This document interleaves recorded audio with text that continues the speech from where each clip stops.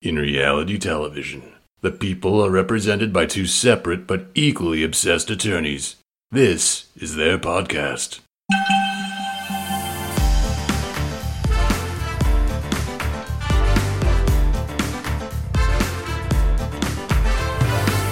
Hi, I'm Ceci. And I'm Angela. And this is the Bravo Docket.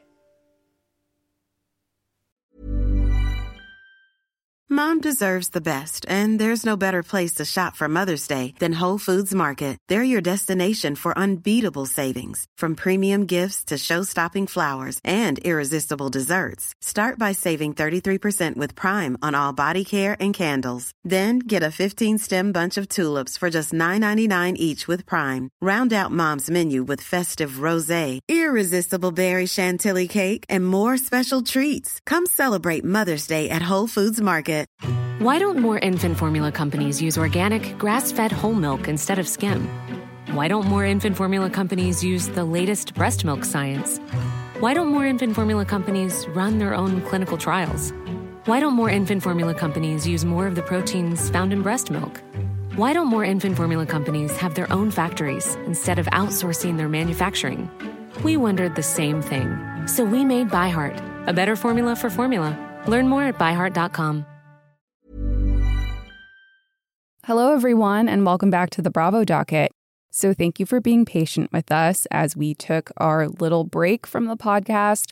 Angela and I have both been incredibly busy in our regular lives, but we still love doing the podcast and are going to go back to posting regularly as scheduled.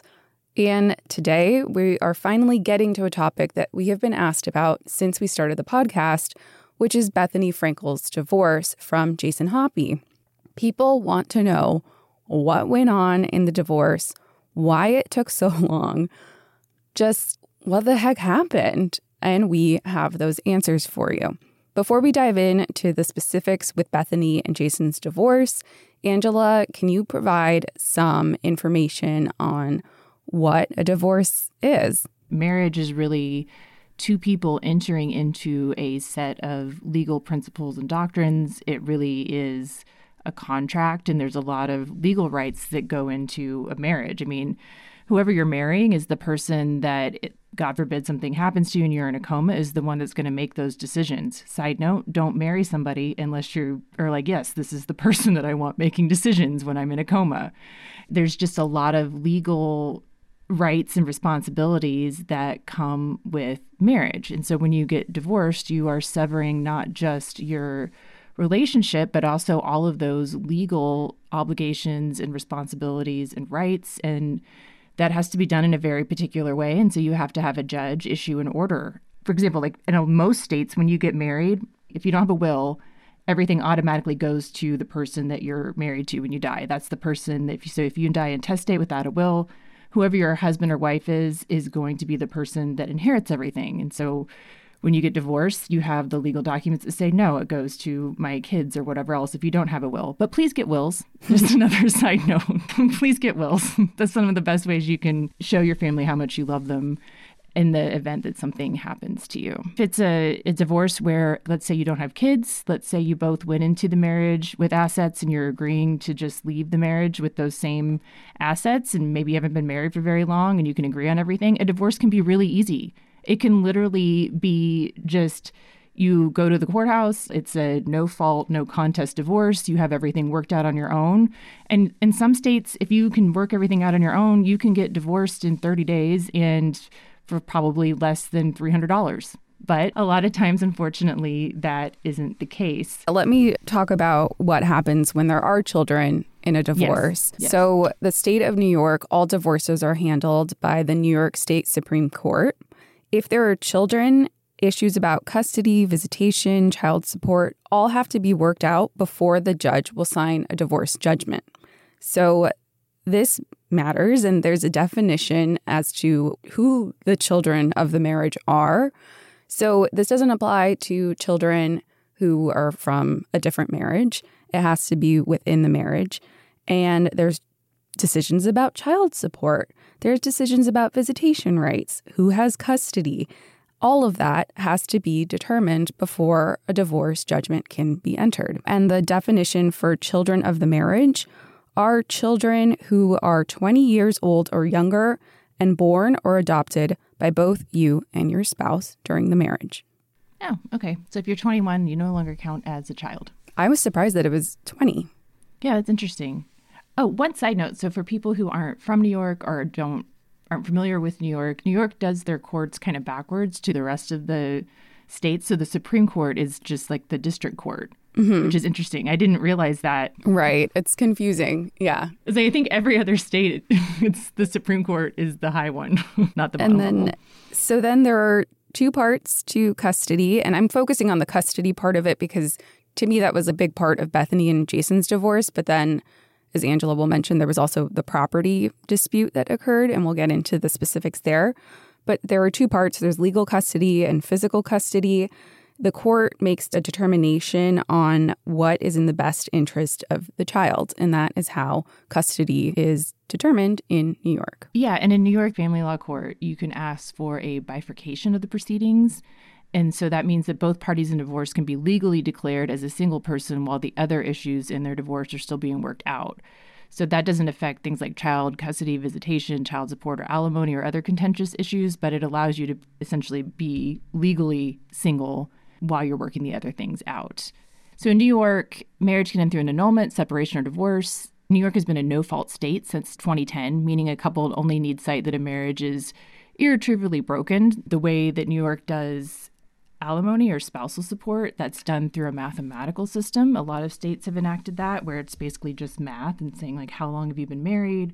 What are the relative assets and liabilities of each person? Who owns the property? And so on and so forth. And so it's just a math equation that you put the numbers in, which sometimes that can be really good in states that have that because it keeps some of the costs down because you're not arguing over it. It's just like, this is what the numbers are. You put them in, and then whatever comes out is what the court will rule upon. All right. So before we hop into the specifics of their divorce, let's talk about who these people are. I think everyone knows who Bethenny is, so I will talk about who Jason Hoppy is. And there isn't a ton of information about him out there. He was born September 10th, 1970. He is a pharmaceutical sales executive and was formerly a real estate agent. He attended the University of Scranton in Scranton, Pennsylvania, home of The Office, and he rose to television fame in 2009. I also found this other website that I kind of want to read from just for some comedic relief. It says, this is funny, famous for being ex-husband of Bethenny Frankel. It has his height, his weight, his bicep size. I do not know why they have this information. Who's inputting this into I this have website? no idea. And then it says his daughter's name, Bryn. Favorite celebrities, Leonardo DiCaprio and Mila Kunis. What Dream site is holiday. this? I have no idea. I just Googled Jason Hoppy. Who is he? Dream holiday destination is Greece. This is some random information to have put on here. Favorite movies are Harry Potter series, Titanic, etc.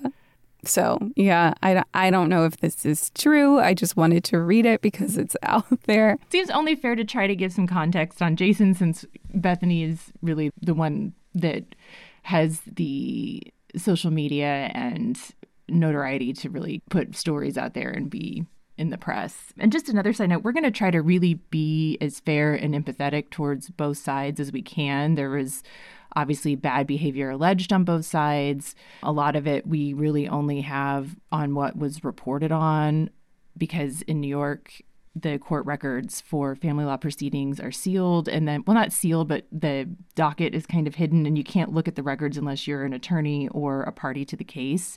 The public proceedings, trials, hearings, whatnot, those are open, but they're not televised or anything. So we can only know what was going on from a reporter that was actually in there reporting on it. And then Bethenny and Jason actually both petitioned at the very beginning and got their caption listed as anonymous. So you can't even pull up the docket by searching their names. All right, let's dive in. Bethenny had been married once before. I didn't realize that until I was researching for this episode. So from 1996 to 1997, she was married to entertainment executive and former best friend Peter Sussman, and that's from New York News Daily. So I guess they married in 1986 after just 2 years of dating. They filed for divorce a year later. In 2008, Bethenny and Jason meet while she is shooting season 3 of Roni. Apparently, Jason just boldly walked right up to her in a nightclub. And I will say, so I watched part of Bethenny Ever After, part of the first season, and Jason's a good-looking dude. Mm-hmm. Like, he's a good-looking dude, and he does, especially in the first season, very much seem... I mean, there's the whole issue with his family and whatnot, but he like his body language and everything, he does seem very much like he's into her. And I kind of wanted to watch those after having not really seen them, because I was like, if I was a judge in a family law case and there was people of this much notoriety, I probably wouldn't be able to help it but want to go back and watch episodes just because I'd be curious. Yeah. The entire history of their relationship was caught on reality television. There was Bethenny getting married and then Bethenny Ever After. And then when they met on Roni, it was just kind of like all there. But there was a lot that we didn't see. But from what we did see, you could tell something was going on after the marriage. Yeah. I mean, one thing I will say about Bethenny, love her or hate her, I think she's one of the more authentic people on reality TV. She really seems to me like what you see is what you get. She does really seem to put it all out there and mention it all. I mean, you watch her therapy sessions, you see her meltdown. She shows some of the more unpleasant things about herself. Watching her struggle in the Bethenny Ever After with, I don't come from a family. Jason, has this really close-knit family. I feel like he's throwing it at me like I'm a broken person. And so I just don't understand what a real family is like. There's some things that I think people are really able to relate to when you watch that, if you've been in one of those types of relationships or had, kind of a different dynamic like that. It was really interesting to kind of go back and watch from sort of a lawyer perspective after knowing everything that happened. Oh, okay. So then 11 months after they start dating, in 2009, Bethenny finds out she's pregnant on an episode of Roni. I remember watching that episode and watching her kind of partially close the door in the bathroom and go pee on the stick and then find out she was pregnant. And she had wanted a baby for so long and a family. They've only been together for 11 months and now we're throwing a baby into the mix. I mean, even if you've been married for years and then you get pregnant and you have your first child, that's like a bomb going off. It can be a really good way, but nothing is ever the same in the relationship or in your day-to-day life. And so that's a big stressor to put on a relationship so quickly. Yeah, I remember that episode too. And my favorite episode is when Ramona thought she was pregnant. And I was wondering if she was like taking a page out of Bethenny's book. We've talked about that episode before on this podcast. I know, but it's the most. I know. But I was just wondering because like Bethenny got such a good reaction from sharing it. I'm like, did Ramona think like, I'm going to do the same thing? It's like, okay. Like no one thinks you're pregnant, Ramona. Nobody does. But didn't Bethenny hide it from the rest of the cast? It was like the public knew, but I don't think she shared it with the entire cast at the time. I don't know. I mean, I don't know. I guess probably like when she was filming and she found out, and then she knew that wouldn't air for months later. Yeah. So yeah, then, I think that's what she happened. didn't tell anyone at the time. Yeah. So Bethenny and Jason had a prenuptial agreement, and they entered into their prenuptial agreement on March 12th, 2010. We know this because her lawyers later released a statement talking about the date the prenuptial agreement was entered into, which is very close to their wedding date, which is March 28th, 2010. Do not recommend waiting that long to work out the prenuptial agreement, but I think, they were pregnant, they had a wedding date, they had a very condensed timeline, but please try to work that out if you can, way earlier than that. This is not legal advice. I'm just saying this is just general common sense. I mean, don't be like Kyle and Amanda having her Google what a prenup is 2 weeks before her marriage. Watching her parent, we're talking about Summer House, but watching her father just look at both of them, like, what is wrong with and it's like, what, just, anyway. So they enter into a prenup, and according to Bethenny's lawyers, they mutually waive spousal support from the other, both now and in the future, which of course comes up at a certain point because we know that Jason did get a temporary award of spousal maintenance. So her lawyers were pointing this out to say that wasn't right because of their prenuptial agreement and that was an error of law. But anyway, that's skipping ahead a little bit. So then March 28th, 2010, they get married. I remember watching that. The only thing I really remember from the wedding was that it just looks so hectic. And I think she had like broken out in a rash or something on her face, and her face was all swollen. And then she was finishing her book and doing like 17 things as she was getting her wedding dress on. And then I remember her having to pee in the bucket like, before she walked down the aisle. I mean, it wouldn't be her if it wasn't hectic, truly. No, it wouldn't. So I thought this was interesting. Bethenny talked about this on her Just Be podcast, and she talked about the prenup and how she didn't want to get one. And she said, quote, "The word prenup was embarrassing to me. It's uncomfortable. It's awkward. A contract when you get married? If I had known that getting into marriage is the same as getting into business together with a business partner, my eyes would have been more open." But I think it's fortunate she did get a prenup, because I think it would have been a lot worse without one. Oh, and I forgot that only Alex McCord and Ramona Singer were invited to her wedding. Those were the only two. It's like, of all people, how did Ramona end up getting the invite? I think they were really close at the beginning. Yeah. Anything else about her wedding? No. Just that we all saw it. It was on TV. So then May 8th, 2010, Bryn was born. November 2011, so that's a year and a half later, they purchased an apartment on Hudson Street, which we'll talk about later. This is the apartment where a lot of tension occurred and issues happened and yada, yada. Bethenny mentioned it on her more recent season of Roni as well. It's funded by a loan in the amount of $2.3 million and approximately $2.7 million from an account in Bethenny's name. So then there was an issue with the trust. Jason was named as the sole successor trustee of the trust. And there were issues that came out later about how the trust was created. And Bethenny later sued her attorney, claiming fraud and malpractice for how the trust was handled. Do you want to talk about the trust? Yeah, so that was a whole big thing. So part of the reason why, well, first of all, we're kind of just jumping right into when things are going bad and the divorce and whatnot. But to lay the background for stuff, we kind of have to. So apparently in 2011, Jason had a trust drawn up and had the property entered into a trust. And part of the reason that is property records are public. And so they wanted to keep these things private. And Jason told her that was the reason.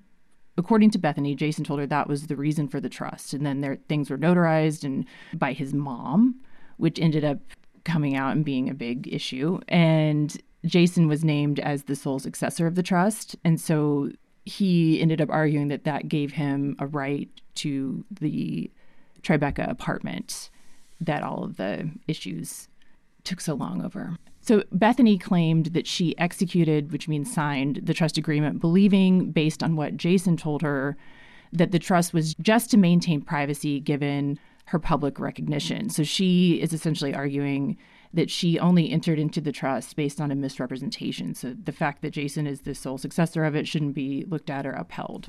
And we'll talk more about that later on.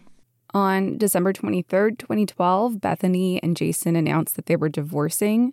According to the New York Daily News, Bethenny told Hoppy she wanted a divorce by letter because that's what they agreed to in their prenup, but he didn't take it well. And this was after they were married for approximately 2 years. So I'm sure Bethenny, being Bethenny, went to her divorce lawyers, said that she was wanting a divorce and asked them how to do it, and obviously gave them a copy of the prenuptial agreement. I'm sure the prenuptial agreement said if you're exercising rights or something in this agreement, written notice by one party to the other party, blah, blah, blah. So it kind of sounds like maybe he didn't have a ton of warning and she handed him the letter written by an attorney, which is, if that's how that happened, I could understand being broken up with the notarized letter. It's not going to make you feel great. In doing research for this episode, I went back through Reddit and looked at a lot of old posts about Bethenny's divorce and watched some of the scenes that were mentioned in the posts about the second season of Bethenny Ever After, where the cracks were starting to show. Looking at it with those eyes, you can really see that there were a lot of problems. I mean, even two completely rational, normal people getting married after only knowing each other after 11 months and then immediately having a baby and then having all these businesses, that's going to be stressful. But then adding all of the press and everything else to it. And I mean, they just didn't honestly know each other that well. He had some idea of what he was getting into with her fame and notoriety, but then add a baby to it. I don't think she knew what she was getting into with the family. You know, Yeah. like he wanted her to go there every 2 weeks and travel all the way out there and spend all that time with him. I'm not saying anyone's a bad person at this stage of what's going on. It's just you can really see the cracks showing when you go back and watch those episodes. Totally, which is why he should not have been surprised by a notarized letter, even though it's formal.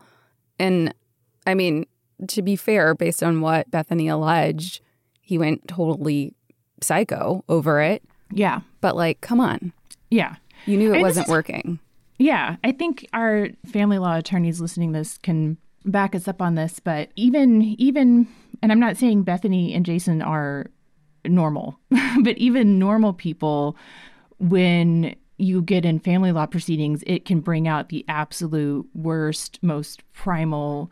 I think you see people at their absolute worst because you feel like your family group or support system is being torn apart and you're literally fighting for your children, your life, your whatever it is. And that's two rational, reasonable, normal people. And then if you add some volatility to that already, then it gets really bad. And it's going to be, I'm trying to be as fair as possible because I really, really, really, really dislike some of the things that I learned about what Jason did as we were researching for this. So I'm just trying to be really fair.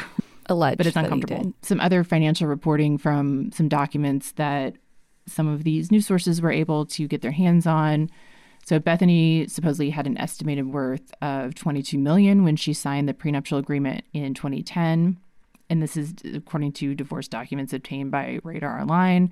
And then Hoppy, meanwhile, is reportedly worth far less, with just $475,000 to his name before marrying Bethenny. And then Hoppy's checking and savings account totaled just over $13K, with a joint account with Bethenny coming in at $4K. I thought this was interesting. So while just 2 years later, Bethenny's W-2 tax form allegedly listed her wages earned that year as just over $4 million. I love seeing real numbers. Yeah. And this is reading, like, if you've looked at one of the divorce forms, this is reading, like, how you kind of lay things out and have to lay out what your joint, separate, checking, all this, because you have to list every single asset you have. And then which ones you're saying are marital property, which ones you're saying are not, like an inheritance or something else. So Bethenny's personal checking and savings account was at $282,000. And then Hoppy claimed an average month in the Frankel-Hoppy household cost around $35,000 a month. Oof. That's a lot. Yeah. Why don't more infant formula companies use organic, grass-fed whole milk instead of skim? Why don't more infant formula companies use the latest breast milk science? Why don't more infant formula companies run their own clinical trials? Why don't more infant formula companies use more of the proteins found in breast milk? Why don't more infant formula companies have their own factories instead of outsourcing their manufacturing? We wondered the same thing. So we made ByHeart, a better formula for formula. Learn more at byheart.com. Hey, Dave. Yeah, Randy. Since we founded Bombas, we've always said our socks, underwear, and T-shirts are super soft. Any new ideas? Maybe sublimely soft. Or disgustingly cozy. Wait, what? I got it. Bombas. Absurdly comfortable essentials for yourself And for those facing homelessness. because one purchased equals one donated. Wow, did we just write an ad? Yes. Bombas. Big comfort for everyone. Go to bombas.com/ACAST and use code ACAST for 20% off your first purchase. Quality sleep is essential. That's why the Sleep Number Smart Bed is designed for your ever-evolving sleep needs. Need a bed that's firmer or softer on either side? Helps you sleep at a comfortable temperature? Sleep Number Smart Beds let you individualize your comfort so you sleep better together. J.D. Power ranks Sleep Number number 1 in customer satisfaction with mattresses purchased in-store. And now, save 50% on the Sleep Number Limited Edition Smart Bed for a limited time. For J.D. Power 2023 award information, visit jdpower.com/awards. Only at a Sleep Number store or sleepnumber.com. One size fits all seems like a good idea for clothes until you try them on. Same goes for healthcare. That's why United Healthcare offers flexible, budget-friendly coverage for medical, vision, dental, and more. Learn more at uh1.com. Hoppy's court filing, according to Radar, lists $500 alone for toys each month along with $600 in clothing for the couple's child, Bryn, and $470 in clothing for himself, and then a 4K summer home rental, and then $2,500 each month for vacations. Now, I'm sure Hoppy's lawyers had him list like the maximum amount of money that he alleged he needed for things, but I just watched an episode where he didn't want to spend $230 on a pair of jeans. The couple took holidays together in Turks and Caicos and Los Cabos, Mexico. Radar claims that there was a dispute between them for whether those trips were business or pleasure. And taking those counterclaims into consideration, the judge presiding over the case reportedly stated, disputes about whether their often luxurious travel constituted vacations, according to the husband, or work, according to the wife. It is difficult to make a precise finding as to the marital lifestyle. That might be difficult for a judge to kind of figure out, but I watched the show. So, and then it says, meanwhile, Forbes reports that Frankel sold her Skinny Girl Margarita line to Fortune Brands Beam Global for $100 million via a multi-year payout system. Forbes also claims that the reality star already saw $54 million within 12 months of inking the deal, whereas they estimate her role on Housewives garnered her a mere $700K as of 2011. I like how they say a mere $700K. I was cringing watching Bethenny Ever After when she was trying to get him involved in the Skinny Girl stuff before she sold it, saying, well, it's ours. It's our, it's our. I was like, oh, yeah. All my lawyer, I was getting hives. I was like, stop saying that. Because he took a business role in her company.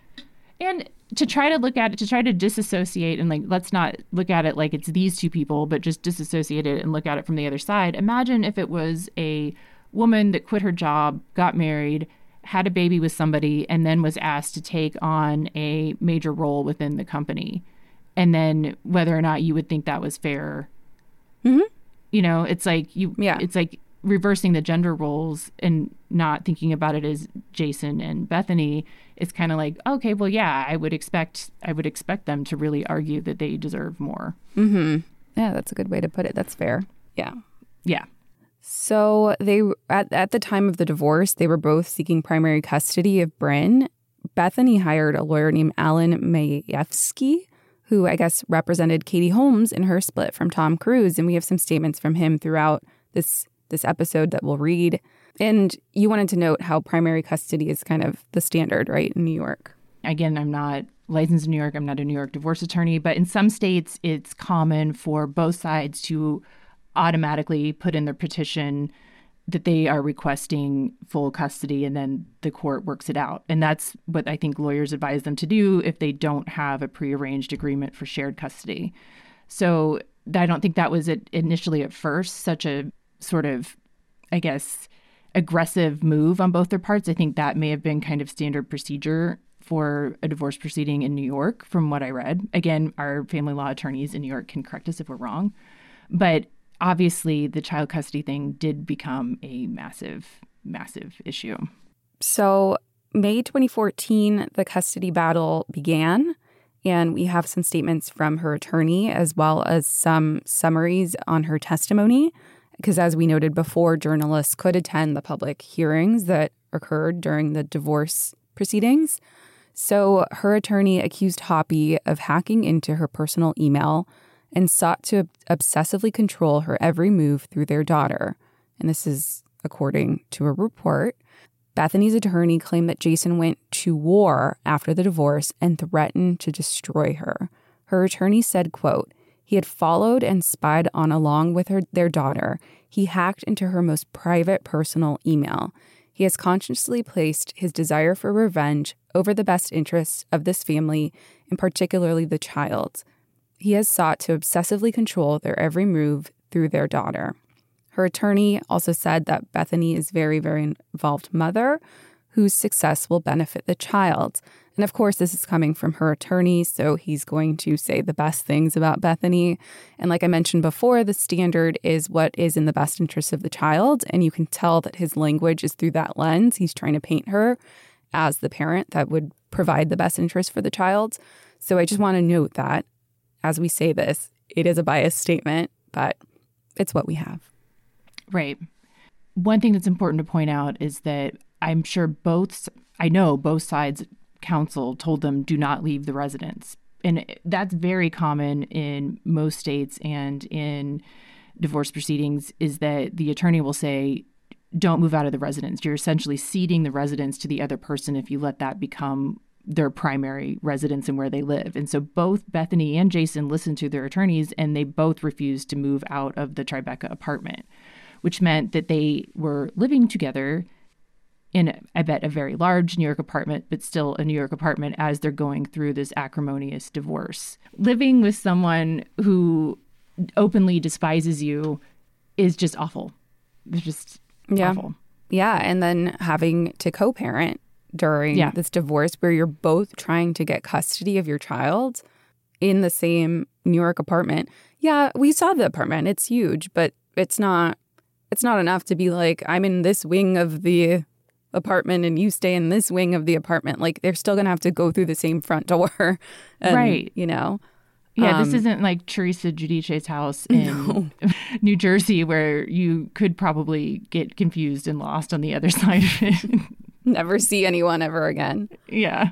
So we have this testimony from the proceedings in Manhattan Superior Court, and she testified and said that Jason made fun of her age, called her disgusting, and vowed to ruin her when he found out that she wanted a divorce. She said that Jason told her, quote, if you don't want to be with me and you're ending this marriage, I want nothing to do with you ever again. I'm going to destroy you. She also testified that Jason said, you're already losing fans. I'm going to ruin you. Frankel said that Hoppy did everything he could to make her uncomfortable, including staring at her wordlessly, videotaping her, and interrupting her whenever she tried to spend time with Bren. And she said this included climbing into Bren's bed with her and whispering in her ear, you're done, you're finished, in a decibel that Bren couldn't hear, but I could. This is Bethenny's testimony. And she said that after she gave him the letter, that life became brutal, horrendous, and excruciating. Going back and kind of watching and looking at them, I can see Bethenny deciding herself, okay, this isn't going to work. This marriage is over, and just completely shutting down on Jason. And then Jason lashing out in this incredibly inappropriate way to try to get a reaction or something out of her. But it just, what she's describing is just very abusive and awful and vengeful. And it's, even just reading it, it's just awful. Mm-hmm. Yeah, and using her time parenting Bryn to attack her. Yeah. She said, quote, the person I knew before the letter vanished. Every action during the day, it felt like, was being done to torture me. He would leave the house in shambles, dishes piled everywhere, garbage piled everywhere. He'd pee and poop and leave it in the toilet. He would turn the television on as loud as he could and then put the remote in his backpack and leave with it. That is just petty. Like, I guess you can just unplug the TV, but still, if that's true, the effort that was put into just making somebody else miserable is just awful. Yeah, but this is under testimony. It's under oath. It's testimony she gave in court under oath. I find her believable when she's saying this. Bethenny's a lot of things. I don't think she's a liar. And this is there's so many details. She testified that Hoppy would also invite family and friends to stay in the apartment for long periods of time. Quote, his father would be at the apartment in his underwear and a tank top, Frankel said, recounting one incident where Hoppy and his dad both emerged without clothing when she was having a photo shoot done. She said she repeatedly urged Hoppy to make peace with her for their daughter's sake, but acknowledged she cracked a couple of times herself, once throwing water on Hoppy as he slept, calling him white trash, and warning him, you're not going to see your daughter. But she did testify that she moved out earlier in 2014. So eventually, I mean, you can only stay in that for so long before it's like, I'm getting out, you know? Fine. Yeah. You get to stay in this apartment, whatever. And that's the frustrating thing, too, because I have friends that have had family law practices, and it's like the one person that is trying to work things out and be rational and reasonable, they're not allowed to crack once, because if they crack once, then their ex will point, their soon-to-be ex will point the finger at them and be like, well, you did this and you did that. You could imagine anybody pushing you to the point to where eventually you're going to, and I think that's an abuse technique, too, is like just pushing somebody to the point to where they crack and then they do something, and then it's like, oh, well, you're not perfect. You did something once. You cracked once. So you're just as bad as me. Yeah. It's so frustrating. Yeah, and that shouldn't negate everything he did. Like, if you put it on a list, like, okay, she threw water at him, called him white trash, and said, you're never going to see your daughter, compared to whispering in her ear, videotaping her, peeing and months pooping. of just torture. Yeah. it's not fair. But then I've seen these things happen where it comes out in court and it's like a high-powered attorney on the other side, even if your client does one thing, they're going to make hay of it and bring it up as many times as possible. And it's like, well, this is only what he's brought up. He's been trying not to say bad things or do bad things. And he doesn't have a litany of complaints because he let things go. You know what I mean? And you have to sit there and listen to that and know that's not true. It's just, there's so many things about it. I'm getting like anxiety talking about it. There's so many things in family law stuff where it's just really, really difficult. All right. So then this is Hoppy's side. Jason's lawyer, in an opening statement, said that Bethenny is using Bryn as a prop to further her business interests. Bethenny Frankel's priority is Bethenny Frankel, he said. Her style is to attack, attack, attack. He claims that despite Bethenny telling a court evaluator she was keeping her daughter out of the limelight during their divorce fight, the attorney said that she's using the girl as a model for the main character in her upcoming children's book, which also includes references to Frankel's, quote, Skinny Girl line of products. The book has the Skinny Girl logo throughout the pages, the attorney said. He also noted that when Bethenny left the apartment, she took all of Bryn's favorite toys and clothes with her, leaving her daughter distraught when she came home. When Hoppy tried to cook Bryn some food, he said that all the utensils were gone, replaced by plastic spoons and forks. She left one pot. Okay. I mean, here's the frustrating thing about this. Reading this was really frustrating for me because Hoppy knew when he married Bethenny. I mean, he met her when she was filming for Roni. So he knew when he married her that this is her life. And the only reason that she has all of these things and that they have that apartment and, I mean, just that they had pots to cook in was because she was who she was. And so the fact that he's weaponizing the situation that he agreed to when he married her is frustrating, saying he knew she had Skinny Girl all over everything. He knew that's who Bethenny was. That's how she was making all of the money that eventually she had to use to pay for his divorce lawyers. So that was frustrating to me, seeing his attorneys trying to weaponize the reality of their life. Yeah, she has Skinny Girl all over everything. Having a baby was part of her storyline in multiple seasons of a show that he was also on. I mean, how did you feel about that? I agree. And I just looked up the book because I didn't remember anything about the children's book. And she did end up making it. You could still buy it. It's on Amazon. It's called Cookie Meets Peanut. And it does have a drawing of a little girl with blonde hair. I don't see any references to the logo. There's a red line throughout the drawings. There's a lot of the signature Skinny Girl red. Of course, they don't have the full book for you to view online. Right. What's the point? But from what I can see, it's just the Skinny Girl. Oh, there is the logo in the back, but it doesn't say Skinny Girl anywhere. It's like the girl logo. And then there's a little sign that says the Real House Dogs of NYC. Aww. It's just cute. It's just cute. And I guess the implication he was trying to make is that he's using her to profit and kind of connecting the Skinny Girl concept, which is not the healthiest thing to call your brand. Yeah. And connecting it to Bryn and trying to make it seem, I don't know, malicious in some way. But I don't get that from this. And another thing, Bethenny was a cook or a chef, depending on who you want to listen to, either Bethenny or Kelly Bensimone. So the fact that she took her pots and pans and her dishware and whatever, like, it was probably hers to begin with. She was the cook before she met Jason. And oh, God forbid she leaves them with plastic cutlery. You could still eat. Like, come on. I actually thought it was kind of nice to leave some plastic cutlery. She could have just thrown it away. I mean, it may have been like leftover takeout plastic cutlery that they keep in a drawer. I mean, we have a drawer full of it for whatever reason. It's not like she left you. It's not like you had to eat with your hands.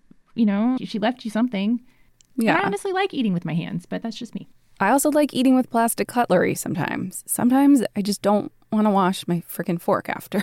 Sometimes I just don't. Don't come for me. I know it's bad for the environment. And the book has really good reviews. People love it. So if that's the worst thing she did was put a drawing of Bryn, and she doesn't even mention Bryn's name in a book, so be it. And to be fair, she never showed Bryn's face until everything was kind of settled. We didn't know what Bryn looked like until very, I was going to say late in her life. She's like a child still, but, you know, until late in the proceedings. Yeah, I think from a lawyer perspective, and Ceci, tell me how you feel, but Jason also hired very good, very high-powered divorce lawyers.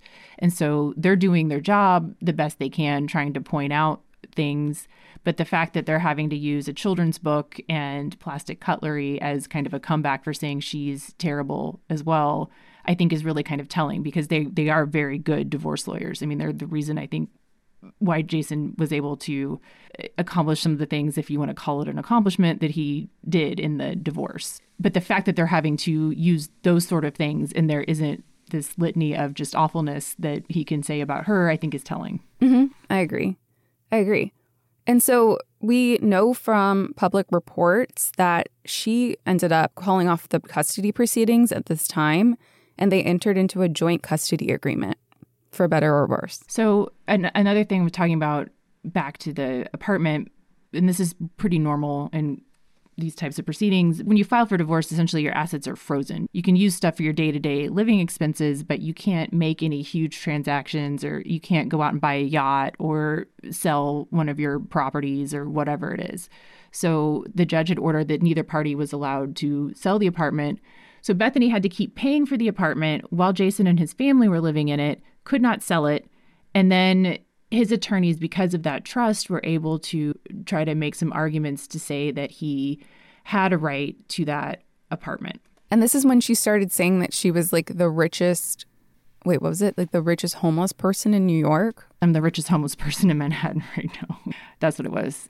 Just Manhattan, not entirely, not all of New York. Just the richest person in Manhattan. I mean, it was an obtuse comment, but she can't buy another apartment, and she can't live in the one that was such a huge milestone for her that she bought with all of her own money. I mean, there's no doubt about that. She paid for that entire thing with her own money. The mortgage was in her name.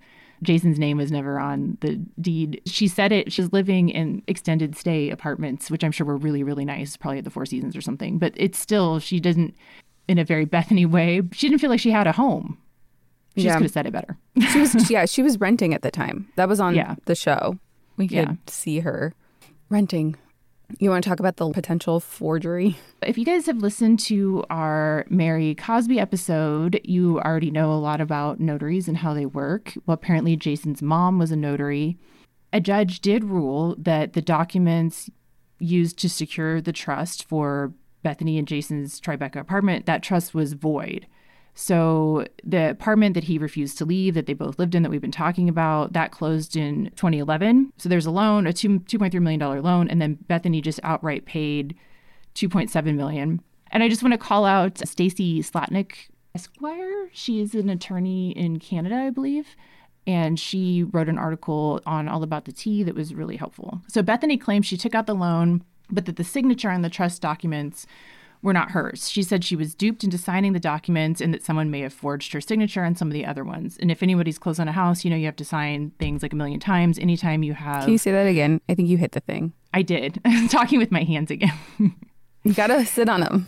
I can't.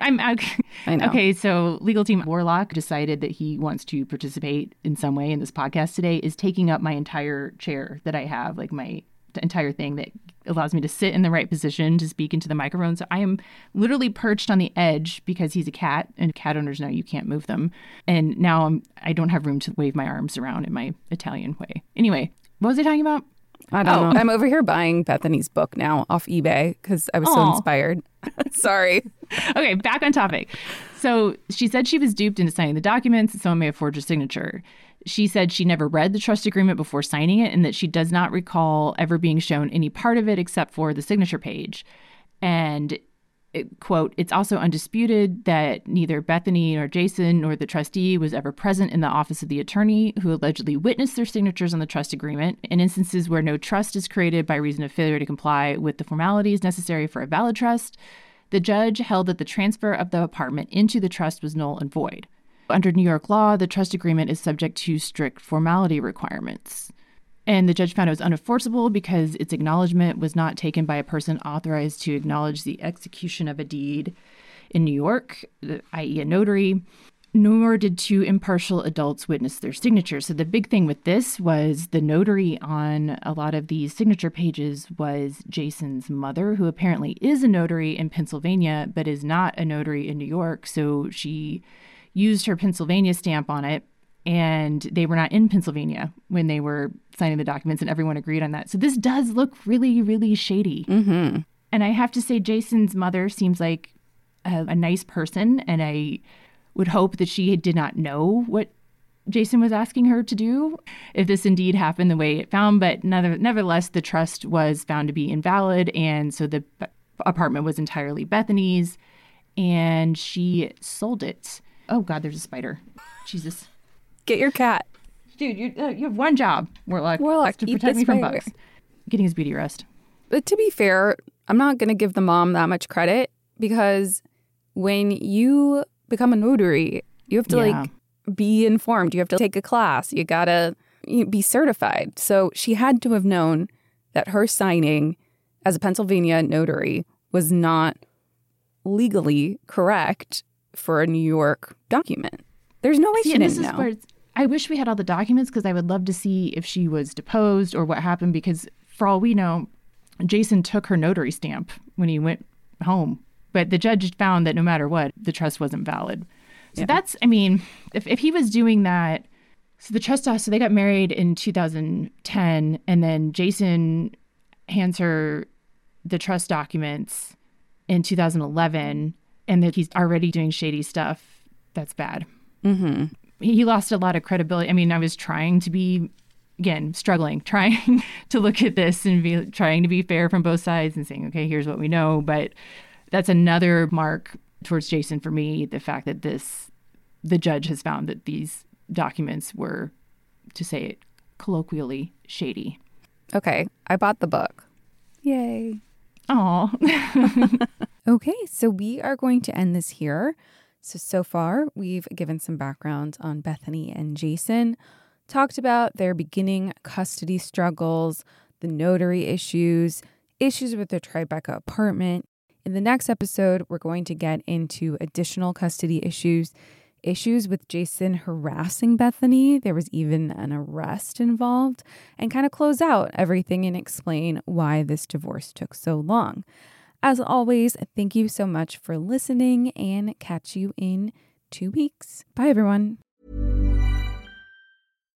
Why don't more infant formula companies use organic, grass-fed whole milk instead of skim? Why don't more infant formula companies use the latest breast milk science? Why don't more infant formula companies run their own clinical trials? Why don't more infant formula companies use more of the proteins found in breast milk? Why don't more infant formula companies have their own factories instead of outsourcing their manufacturing? We wondered the same thing. So we made ByHeart, a better formula for formula. Learn more at byheart.com. This message comes from BOF sponsor eBay. You'll know real when you get it. It'll say eBay Authenticity Guarantee. And you'll feel it. Maybe it's a head-turning handbag, a watch that says it all, jewelry that makes you look like the gem, or sneakers and streetwear so fresh every step feels fly. eBay gets it. So look for the blue check mark next to that thing you love. And be confident that every inch, stitch, sole, and logo is checked by experts. With eBay Authenticity Guarantee, you can trust that feeling of real is always in reach. Ensure your next purchase is the real deal. Visit ebay.com for terms. The Bravo Docket is part of the Acast Creator Network.